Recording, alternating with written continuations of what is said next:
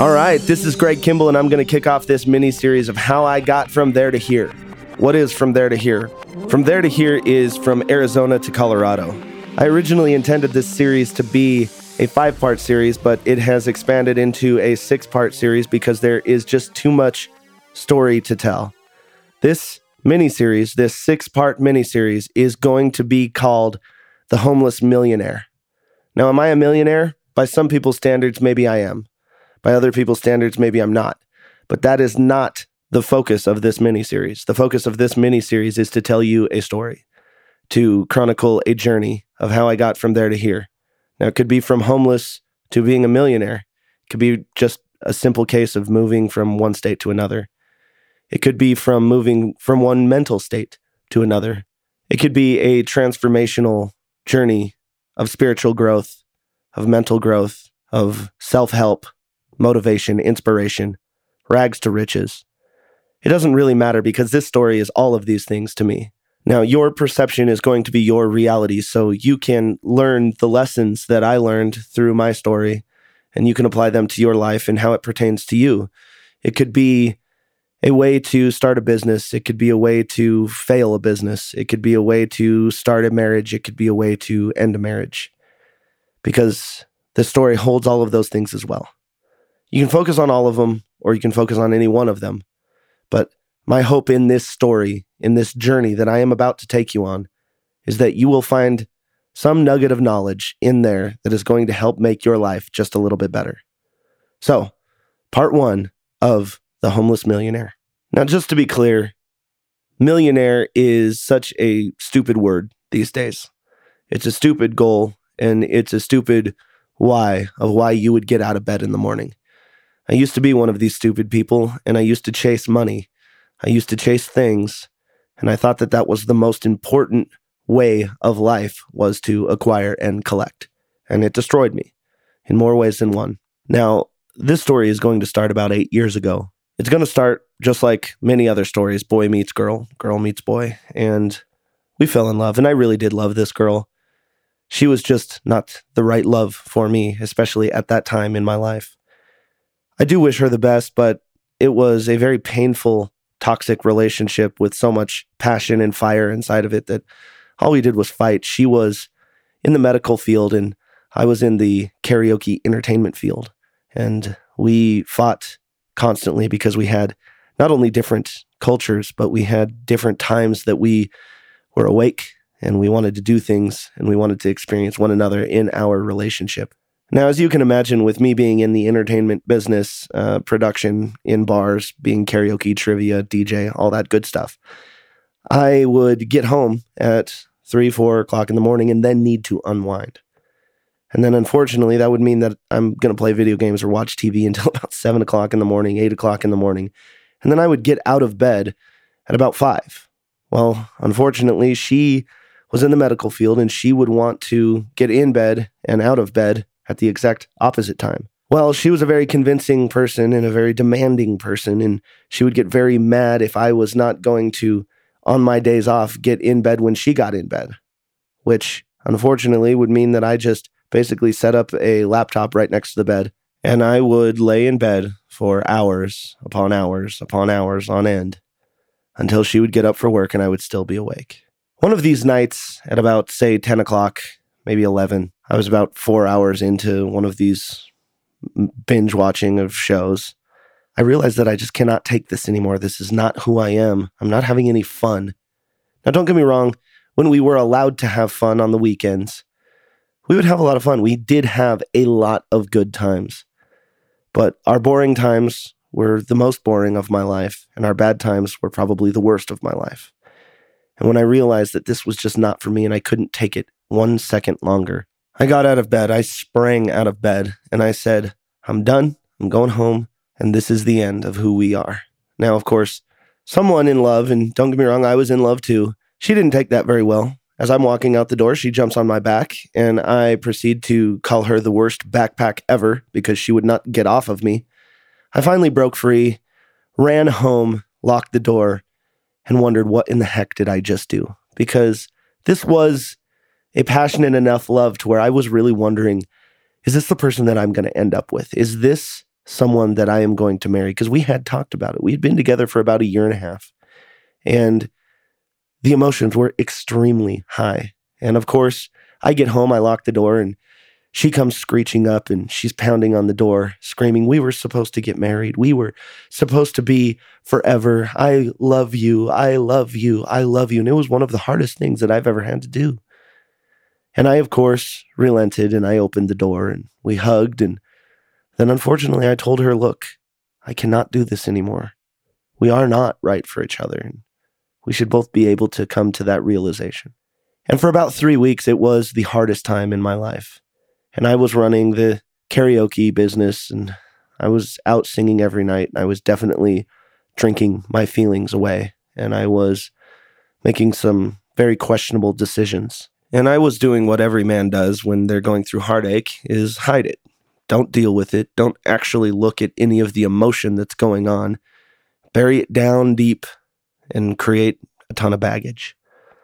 Well, the problem with creating so much baggage that is so emotionally charged, when you are missing something in your life, when you have created, for all intents and purposes, a hole in your life, something that you miss incredibly, you try to fill that hole as fast as possible. And of course, the first girl that showed interest and I thought was reasonably attractive, I had this bag that was emotionally charged, and I put it in front of her, and I said, "Will you hold this?" Now, what I did was essentially just transfer all of that emotional baggage and everything that I was going through onto her. And I was trying to make her fill the hole that was left in my life. But the unfortunate thing is I'm transferring all of my emotional energy, all of the emotion that I have been wanting to either receive or give someone to her. But the problem is all of the emotional energy that I have and have created and need to give somewhere, put somewhere, I built with someone else.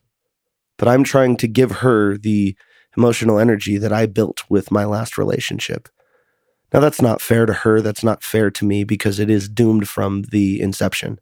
So when we fell in this infatuation stage and we were both on basic rebounds from very serious relationships, we made the worst decision of both of our lives, and we decided to get married. And this was not a magical fairy tale. This was not something where I got down on one knee, she got down on one knee. We basically were sitting at a restaurant one day, lonely as hell, and we had finally found someone who would listen to us, and we thought gave us love, enough love to fill the holes that were in our hearts.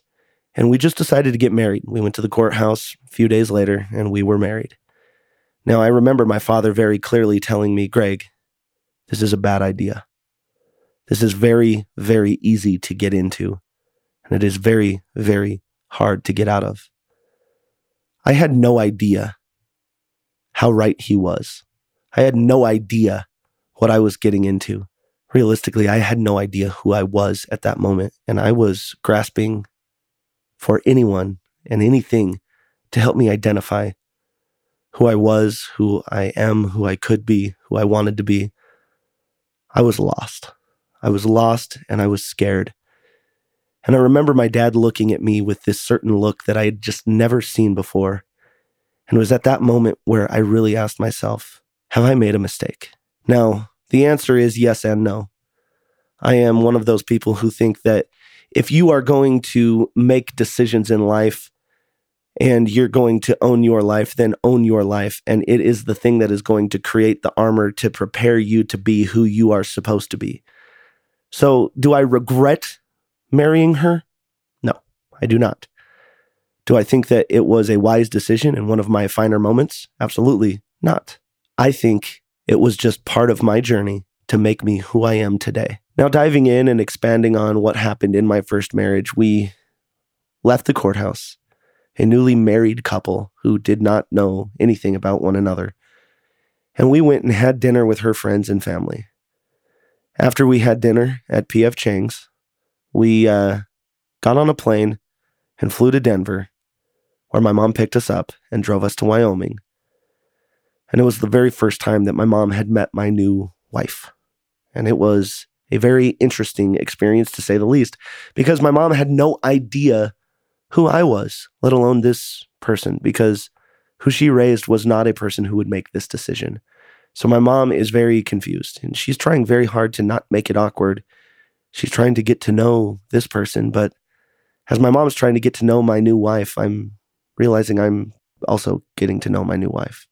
And I start becoming pretty scared about what I have just done. And it was not until I got to Wyoming and I walked into my parents' cabin with my new wife. And my dad would not even acknowledge me. He tried his best to not just be disappointed, but he couldn't hide it. He was distant. He wasn't the same. Now, my dad is a very funny guy, very witty guy, and he will always have kind of a sparkle in his eye, and it was not there. He was sad. He was disappointed, and I could tell that he was scared for me. But he came around and he really tried to make nice and get to know my wife, as did I, unfortunately. But I realized being back in Wyoming, after probably not visiting my home for 4 years, 5 years,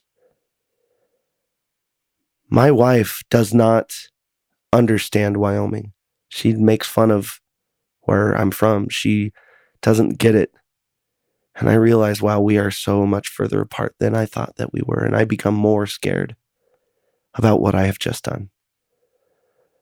But I've always told myself, you know what? If I get married, I'm going to stick it out and I'm going to make it work. And so I really try to be the hopeless romantic. And I try to learn who this person is that I have just binded myself to for what was supposed to be eternity. And as that fact became more and more clear to me, I became more and more scared because, again, we were just not meant to be. And it took me a while to realize that that's okay. Because when you're a small child and you say, you know what, when I get married, it's going to be real. When I get married, it is going to be forever.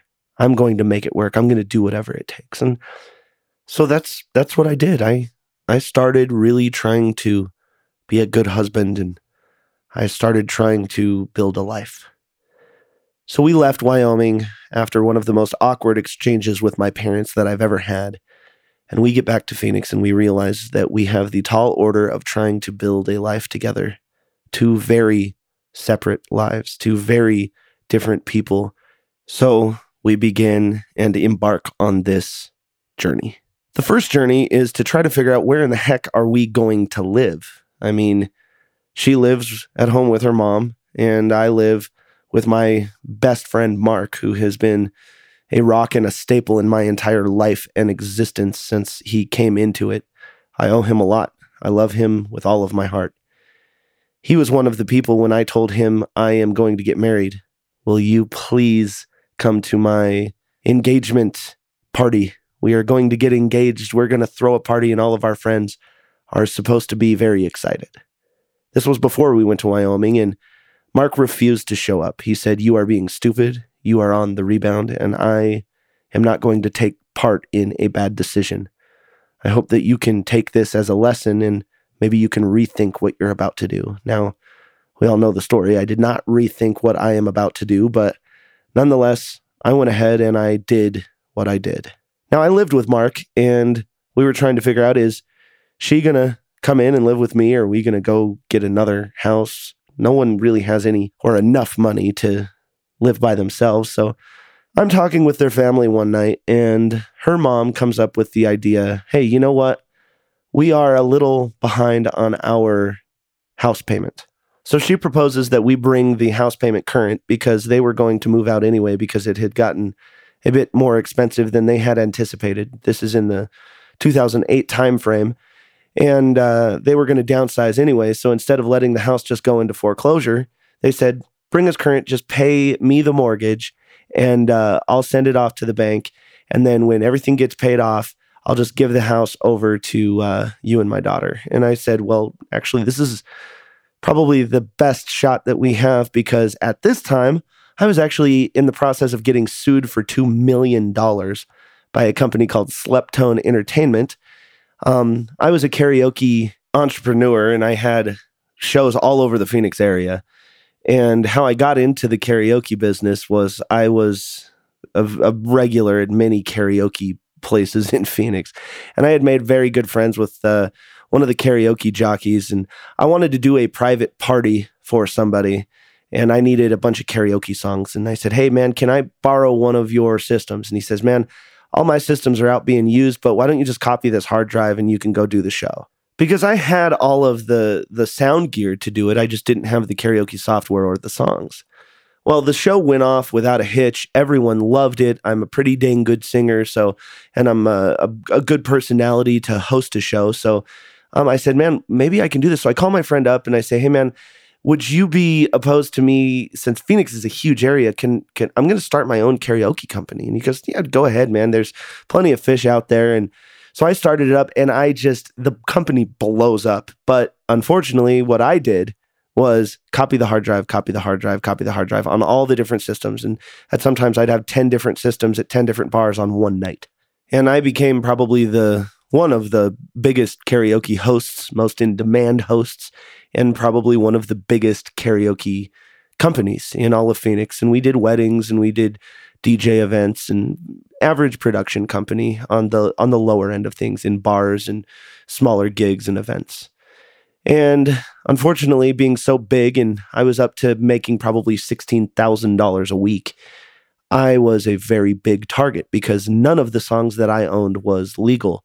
And so many other people were doing things like this. The karaoke companies were forced to take legal action. And because I am a very loud individual and my marketing escapades were very, very, very prevalent and in the news, I was a target. I was a big target. I was one of 17 people who got the book thrown at them. And because the case crossed state lines, I mean, the company was out of North Carolina and I was in Arizona. It was a federal case. So I was in the process of representing myself in federal court. And I wasn't smart with money. Just because I was making a ton of it didn't mean I saved any of it. And when I got sued and it was in the newspaper and on the news, I lost every single one of my accounts. So my cash flow went from $16,000 a week to $0 a week. And a lot of paychecks that I had to pay my hosts were bouncing. So now I'm losing my company. I'm getting sued for $2 million. I have zero cash flow. I'm married with someone I don't know. And I mean, this was the company that was taking me away from the girl who I was in love with, that for all intents and purposes, I was in this marriage because I was trying to fill the void that she left. And I'm losing everything. I don't know who the heck I am. I don't know what I'm going to do. So having zero safety net in my life, any stability in my life is non-existent. So the idea of owning a home and putting down roots is so attractive to me. So I don't have quite enough money to catch them up on all of the late payments that they were back. So I go to Mark and I say, hey man, let's move into this house. I can own the house. It's going to be a good deal. I'm going to need to borrow some money from you. If you can help me out, maybe 6 months of what you're going to be paying in rent. If you can give me all of that in advance, it could be enough to secure this opportunity. And I know that if I'm getting sued for $2 million, there's no way I'm going to be able to get approved for a house. So this is, in my mind, the only opportunity I have to create some sort of life, put down roots, and have some stability. Mark reluctantly gives me the money. He moves in with me, and we begin to start our life. And I build a studio in there because I say, okay, well, you know what? The entertainment business just did not work out for me. I'm going to go back to the studio game. And I built a studio in my house. That's something that I think I've done in every single house I've ever had. And I built a studio in there, and I began ramping up so that I can really build who I am going to be as a producer, an entrepreneur. And I really pull out all the stops. I use every dime that I can get my hands on to build this studio. And about 3 months into owning this house, I am proud of it. We overhaul a lot of the things. We do a lot of decorating. We do a lot of maintenance, and we do a lot of upgrades, and we do just a lot of things to make it our home. And I'm finally so excited about life again. And I'm thinking that I have a path. I'm thinking that I'm doing it. I'm doing the American dream. And then a knock at the door. And it's a representative from Countrywide Mortgage who tells me, you have never paid your mortgage since you've lived here. I said, well, I gave it to my mother-in-law. You guys are 8 months past due, and this house has already been foreclosed on. You need to get out of here right now. Here's your notice.